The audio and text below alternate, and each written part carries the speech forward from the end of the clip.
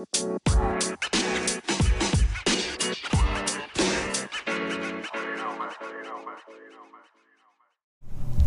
hello and welcome to Redeemer Radio, the podcast of Redeemer Bible Church in Minnetonka, Minnesota.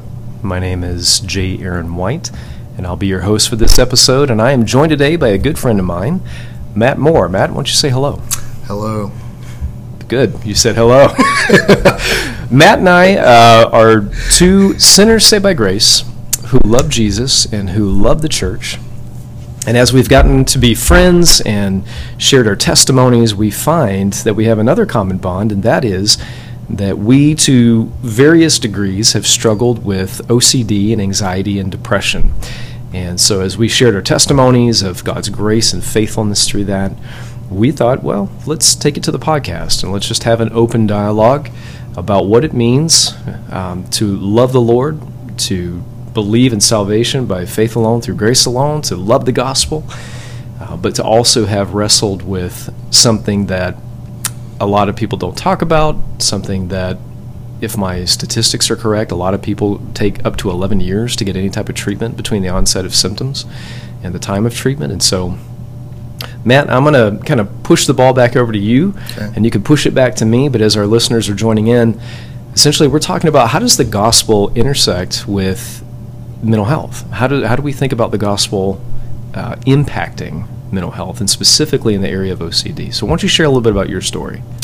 I think it's a vital question to ask and to work through, because I think I had misconceptions about how the gospel intersects with mental health and just with anxiety and depression.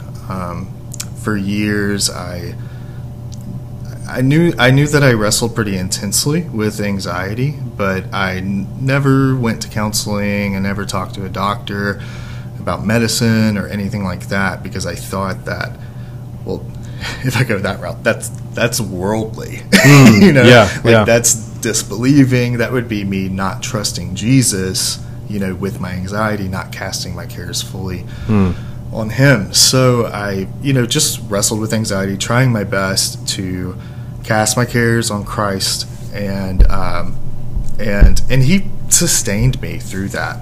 Before I ever knew I had OCD, and I just was struggling with a lot of confusion about my thoughts and the anxiety that I had, and felt like whenever I talked to people about it, they didn't quite understand. But the Lord sustained me through that.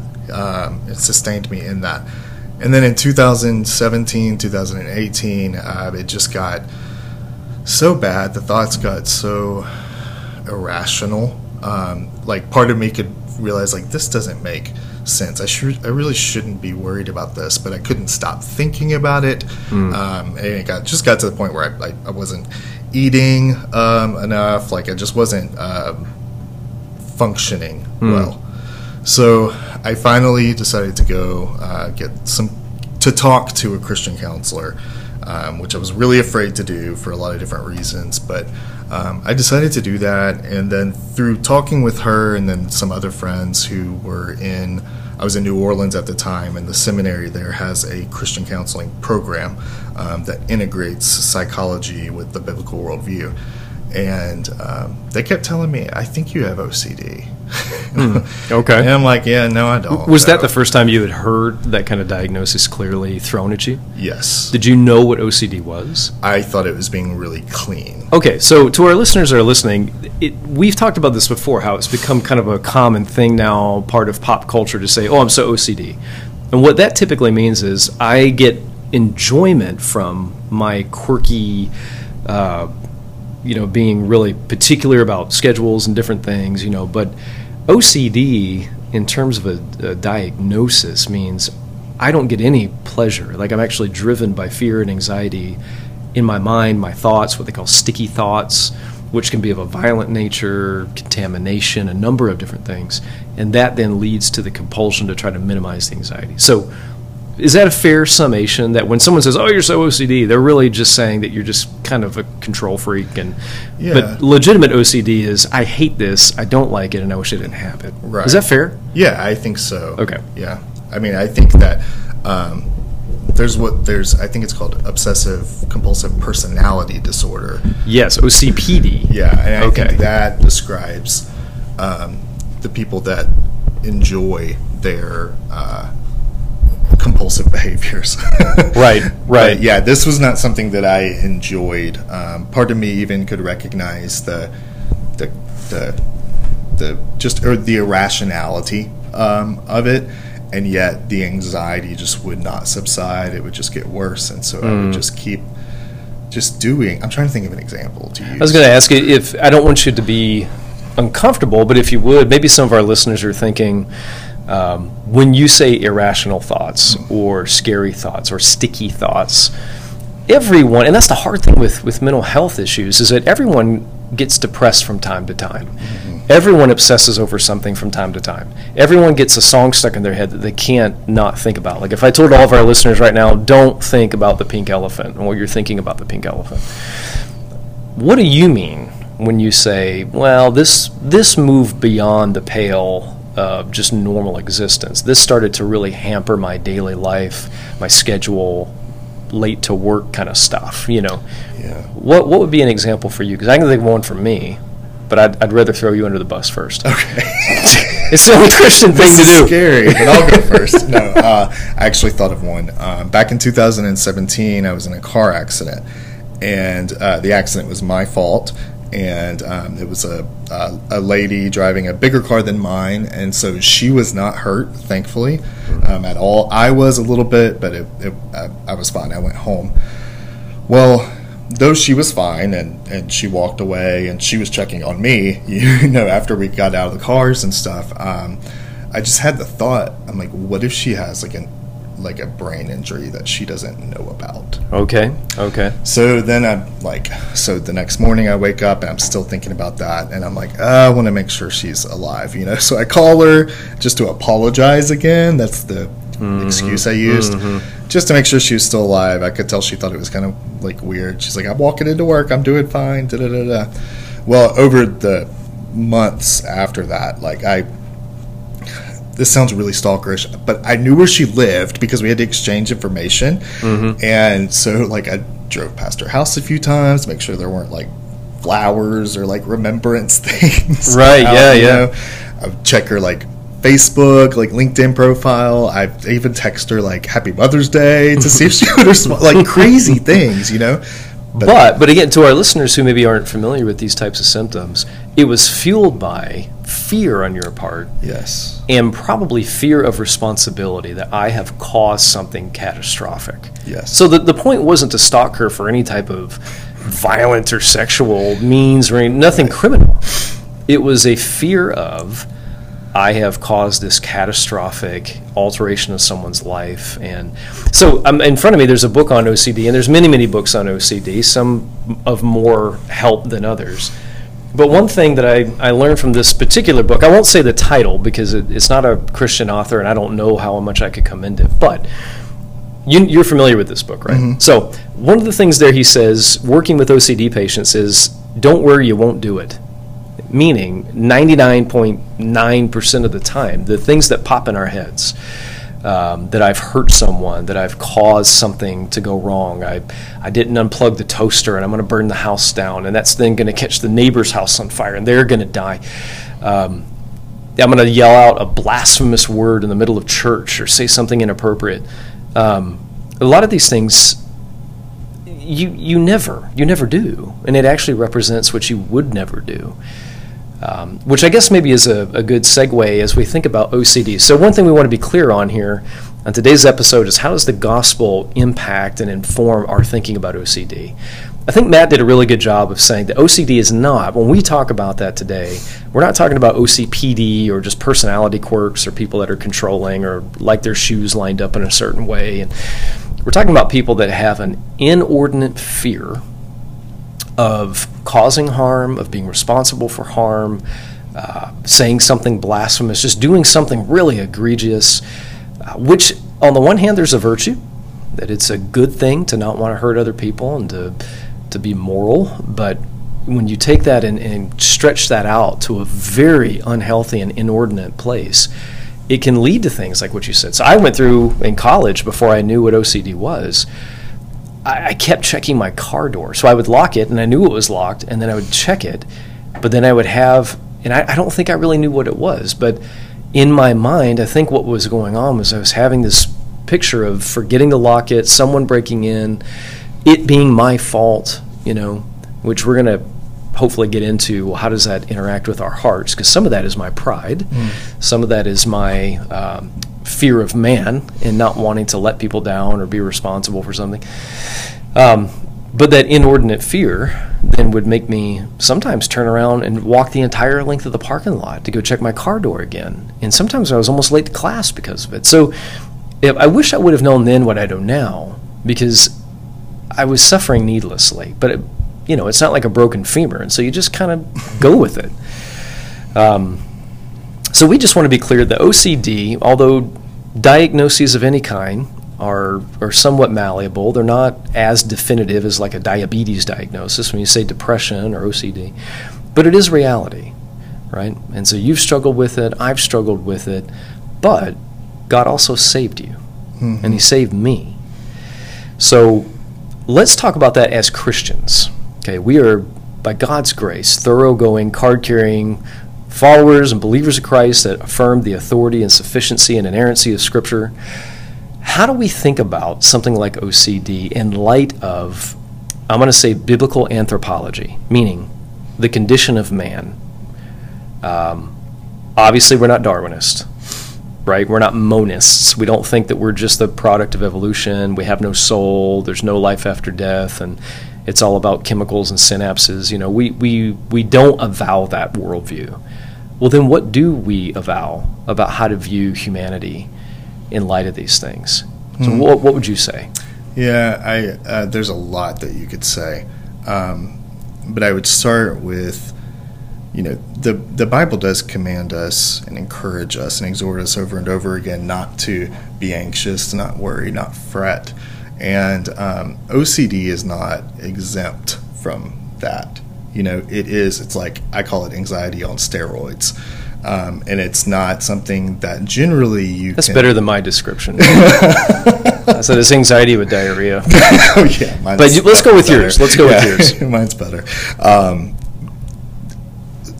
I think that I don't think this. I know this. I know that within the world of secular psychology, there's a tendency to view sufferers of depression, anxiety, OCD as solely as sufferers, solely as victims. And so when you then kind of like merge this with like a biblical worldview, and like we know that we're depraved, we know that we are broken and bent by sin, like we know that there are going to be sinful elements in there as well. And do you want to add more to that? I don't want to just keep. No. That's really helpful, because I'm hoping the people listening to this podcast are asking good questions. Like, okay, guys, I'll grant you that there is something to the physiology of something like OCD. That it's not all in your head. It's not made up. Like there's something. We might not know exactly what causes it or to what level serotonin and dopamine and things play a part, but I'll grant you that. But if we believe in the sufficiency of Scripture, we also want to think biblically, and that is that we know that we can't blame everything on OCD, that a lot of what fuels who we are is our hearts and our sin. So tell me what you think about this, Matt. I've learned that with my OCD and my anxiety, maybe this isn't the case for everybody, but a lot of it, if I'm honest, and I really do the hard work of digging in, underneath a lot of that is a craving for a sense of control and sovereignty that I just don't have, right? So if I can check my door 4 or 5 times, which, by the way, through the right counsel, the right books, good sermons, prayer, a wonderful wife, and good friends, and all kinds of things, I am way, way better than I used to be, very high functioning, and I praise God for that. But it's still a daily battle that if I feel those compulsions, to use the word, to get underneath those and say, I know that checking something 4 or 5 times or washing my hands 4 or 5 times is not going to make me sovereign. I can't guarantee that nothing bad's going to happen. I don't live in a black and white world. I live in a gray world, and that's why I trust the Lord. If we can agree that some of what fuels OCD is an inordinate craving for sovereignty, it would seem that a high view of God's sovereignty would be the remedy. So do you agree or disagree? How have you processed the underlying motivators for OCD at a heart level? Yeah, I do agree. I would add one layer beneath that, at least from my experience, is it starts with, like you brought up earlier, like a fear of man. For me, generally, it's either a fear of man, how I will be perceived by people, by the world, and by the people in my life, or a fear of suffering and discomfort.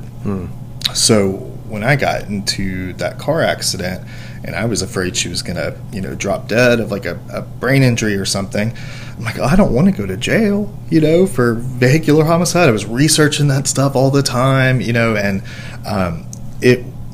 so that was kind of like the baseline, and then kind of that vain attempt at sovereign control. How can I eliminate this from happening, or just convince myself that it's not going to happen?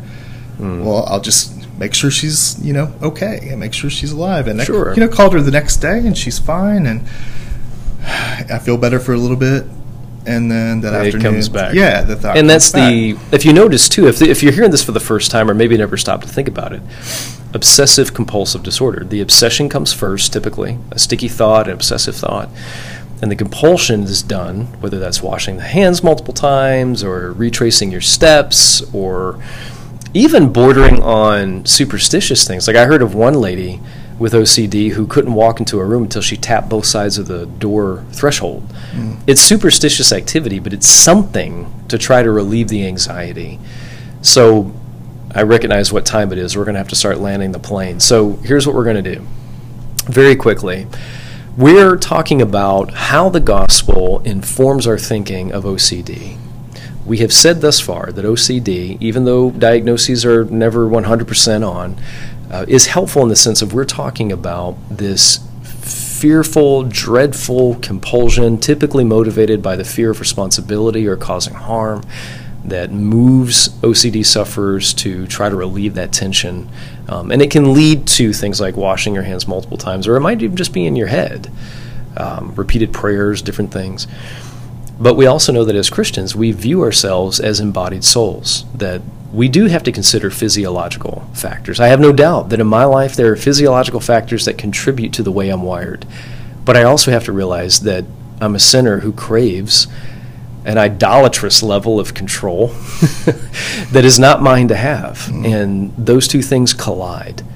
So with the 90 seconds we have left, Matt, I'm going to throw it back to you. What hope would you offer if someone's logging on and they themselves, or maybe one of their children or grandchildren or a good friend at church, everyone kind of knows, and maybe they know that it's probably OCD, but maybe the person like you, and I would put myself in that boat early on, they don't know how to think about medication. They don't know, is it sinful, is it not? Should I get counseling, should I not? Is it all in my head? Maybe I just need to pray more. As a guy who loves Jesus and believes in the authority of Scripture, how would you counsel that person?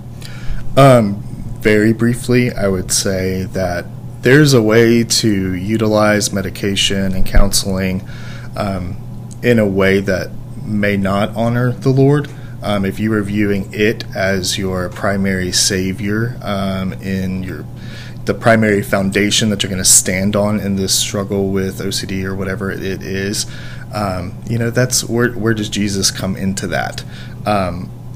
But I also think that there is a way, and this is what I'm trying to do, to utilize medication and the good things that the psychology can give to us in a way that does honor the Lord. I'm not looking to medication or to CBT or anything like that to be the ultimate fix. This is just a tool, that I'm using, and my goal ultimately is I want my head to be clearer, to see Jesus, to enjoy Jesus, to worship Jesus. And I think that's honoring to the Lord. So the medication and the counseling and all these things are means Correct. to turn down the volume maybe in your head to a level that you can read your Bible. You can lay hold of the primary means of grace, but you just got to turn down the volume and the repetitive thoughts. I think that's right. That's a great way to think about it. I feel like we could do multiple segments on this.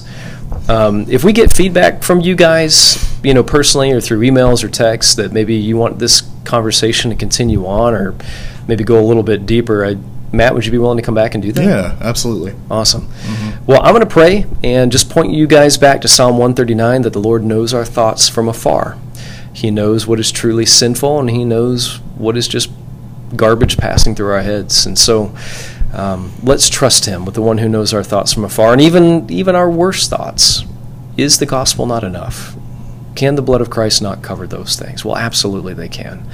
So let me pray for us, and we'll log off for today. Father, thank you for this time. Thank you for my brother Matt and his candor. I thank you that you've saved him. I thank you that even though he and I both struggle daily with the remnants of OCD, we are not completely blown over by it, God, and we thank you for all the means of grace that you've used to bring us to that place. And we pray for our brothers and sisters who are listening, that they themselves or people that they love are struggling and often feel hopeless and maybe ashamed. God, would you bless them? I think of John Bunyan. I think of Martin Luther. I think of Spurgeon and all the saints down through the years that, whether it be OCD or scrupulosity or depression, have had to lean heavily upon Christ, and they have found a sympathetic high priest. And I trust that you will do the same for us. So we love you. We praise you. In Jesus' name, amen. Thank you guys for listening to Redeemer Radio, and we will catch you next time.